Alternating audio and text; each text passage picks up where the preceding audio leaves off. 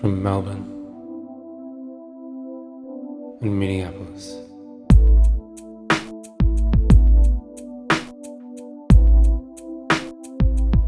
This is for Christ's sake.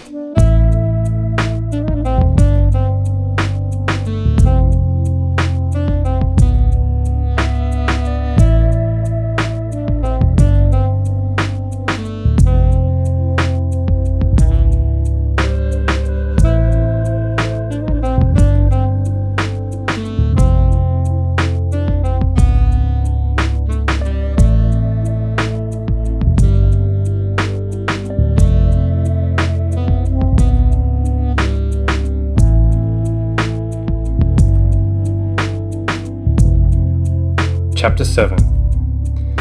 The waiting room of the police station was long and grey and very quiet.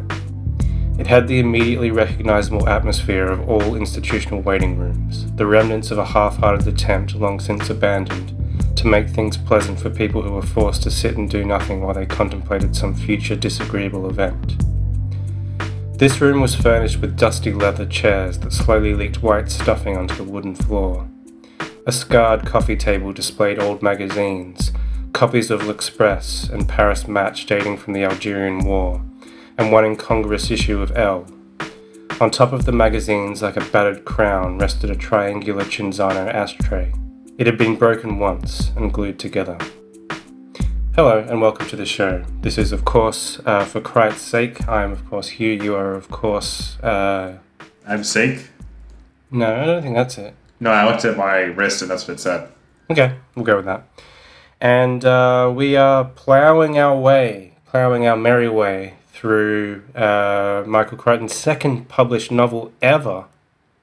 Published not under his own name, but the name John Large, Scratch One. Alright, so Hugh normally would be joined by two other co-hosts, four other co-hosts rather. Namely our signature snacks and signature drinks. But unfortunately, this week I have a medical thing which prohibits me from drinking at the moment. So hopefully we'll be able to get back to our normal inebriated selves next time we do the podcast. Mm-hmm. I am still snacking, but not on my signature snack. I'm just snacking on some vegetable root chips. Yuck. Pretty tasty. And I have a mostly depleted cup of coffee and no food. No food at all. No food at all? Well. So here's two absent friends. Here's to absent friends, namely us getting sauce while reading this shitty book. Yep. So let's see how fun this podcast is stone cold sober. All that being said, where are we in this story?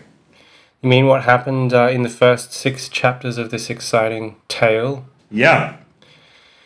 Okay, so our harried protagonist, Roger Carr, he who has been mistaken for an international spy assassin after having suffered a exploding aeroplane. I mean, he wasn't on it, but he was near it. It's got to shake you up a bit. Then some girl pulled a gun on him and vanished. And then a guy in the street pulled a gun on him and then in turn was gunned down in a drive-by shooting by a mysterious person in a car.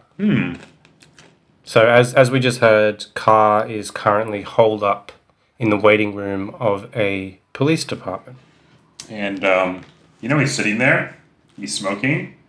He's asking the sergeant what time it is. Because there's no clock in the waiting room. And his watch is broken. Yeah, it was broken in the tussle. We don't often have occasion to celebrate the prose itself in these Michael Crichton novels. But I will just say, maybe it's not the most elegant of sentences, but I did enjoy the observation about waiting rooms. I liked the way he captured the fact that there is that remnant of an attempt to make a waiting room less awful to be in that has been abandoned long ago. I thought that was a good observation. Yeah, me too. Not especially profound, but accurate. Something that belonged in a better book than this. Yeah. So getting back to the book, so Carr is sitting there, he's smoking. He doesn't know what time it is. He keeps on asking the sergeant. He smokes so much that he runs out of cigarettes. I know, really throwing stuff right now, huh? Yep. And then what happens? How's he going to smoke now? Well, he bothers the sergeant to go buy him some more. But instead of the smooth, I guess filtered cigarettes that he's used to as a pansy American, he gets rough, unfiltered, cigarettes from France. Blech. Let me smoke some of those. Finally, after smoking all those cigarettes, he's called into the, detective responsible for the case's office. And he's greeted by a gentleman by the name of, well, I guess this is his name and his title, or his rank. Captain Vakar. I think is how you pronounce it. He was a policeman. Yes, he is. And then he gets interrogated. And I must say that I found the next section to be very draining. Well, then he captured the exact feeling of one Roger Carr. I think that's something that this book has done more so than Odds On, is it has repeated a lot of itself over and over again. And so instead of getting any new information in this little chapter, we just get a rundown of the plot again. Carr is put in a scenario that he's been in every single time in every chapter where someone has mistaken him for someone else. He doesn't know what they're talking about. And for some reason, he doesn't be like, no, I'm not a spy. And the guy's like, oh. No. In this case, he does. He does try to protest. He says everything that actually happened to him. The only thing he withholds is the name of his client. Yeah. He does try to protest. But for some reason, him protesting is not something that elicits a response from Vakar, who just assumes that he is a government American spy. And let me tell you, I thought that reading this, I was about to tear my hair out. I was getting very annoyed.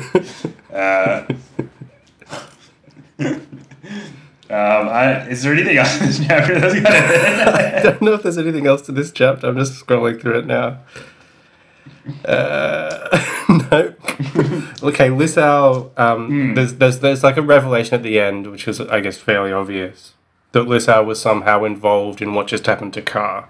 Which you assume that it would have. Yeah. And there is one little bit of information that was not available in the last chapter. Namely, that Vakar tells our boy Carr that the gun that the man on the street was pointing at him was not loaded. Oh, that's true. So ergo, his objective was something else. Using our genius powers of deduction, we can assume that because LaSalle in the last chapter was like, I want you to go bring me the car, that this man was working for LaSalle, and he was attempting to get Roger Carr to come meet him. Right. And there is one bit of dialogue that I thought was pretty funny, I have to say. When Vakar is like trying to put Carr on the back foot, there's this pretty hilarious train of thought that he goes down, which I think we should act it out together. What do you say? We can do a little... You mean a segment of Crichton, Havoc, and Let Slip? Yeah, exactly.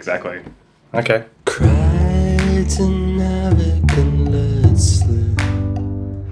The performance is only you could. Crichton, Havoc, and Let Slip. The dogs of acting good. Tell me, do you attend horse races? Carr frowned, puzzled by this new line of questioning. No, not usually. Spend much time in casinos? No, I'm not the gambling type. And yet, as a man untrained in this sort of thing, you took a great gamble in fighting with an armed robber. How do you explain it? And that's all I wanted to do. Yeah, that was funny. I was like, that's the stupidest way of tripping him up. Yeah. Because obviously what Crichton's going for there is the typical police interrogation thing where they're like, they put you on the back foot by talking about something that seems unrelated. But at this point, it's like, how do you connect the dot of gambling to... So people who aren't literally gamblers never gamble with anything else in their life, never take a risk or anything like that, unless they're literally a gambler. That's the psychology at work here. Yeah. I must say I shared Carr's perspective of this, like, what the hell are you talking about? So there's one other thing we should cover, which is how Carr actually gets out of the police station. He doesn't convince Captain Vicar that he is who he says he is, and that he's not involved in whatever shenanigans he's being accused of. But in view of the lack of evidence, Captain Vicar decides to let him go anyway, and implies that it's a favour and that next time he won't be so lenient. Carr remains totally ignorant of what's going on. I wish that he was had some awareness of the situation that he was getting himself in, you know?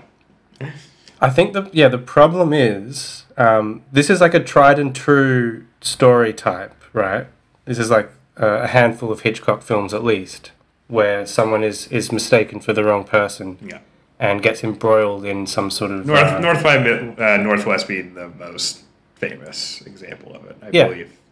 And the reason those stories work and this one doesn't is that you are not actually miles ahead of the protagonist. You're following along going, hey, what is happening to this guy? Obviously he's being mistaken for the wrong person, but you don't actually know what's going on. Yeah, because those films, use a pretty specific and localized point of view, while this book is not. It's diverse in its viewpoints. It shows why you need to take that approach with mistaken identity stories, because if you're like completely across everything that's happening with this international operation, as we are, there's no mystery. It's just tedious to like keep up with Roger Carr, who is miles behind everyone else. Mm-hmm. Whereas, like, for example, that scene that we argued about, where he has a couple of phone calls where, they clearly think he's the wrong person. Another annoying scene. I mean, that might have worked better as a just opening of the book. Yeah, like, it's true. Carr has just travelled to Nice. He's going to have a nice time. He's ogling girls and such on the beach. Then he gets this weird phone call. We don't know what's going on. He doesn't know what's going on. And it progresses from there. Yeah, I feel like, he's already been mistaken for this person so many times at this point. It's like, we get it. We understand. Like, there's nothing more to be mined dramatically or comedically from this scenario. And yet I assume that the scenario will be continued to mine for these exact beats over and over again. Well, let's see what happens in the next exciting chapter, shall we?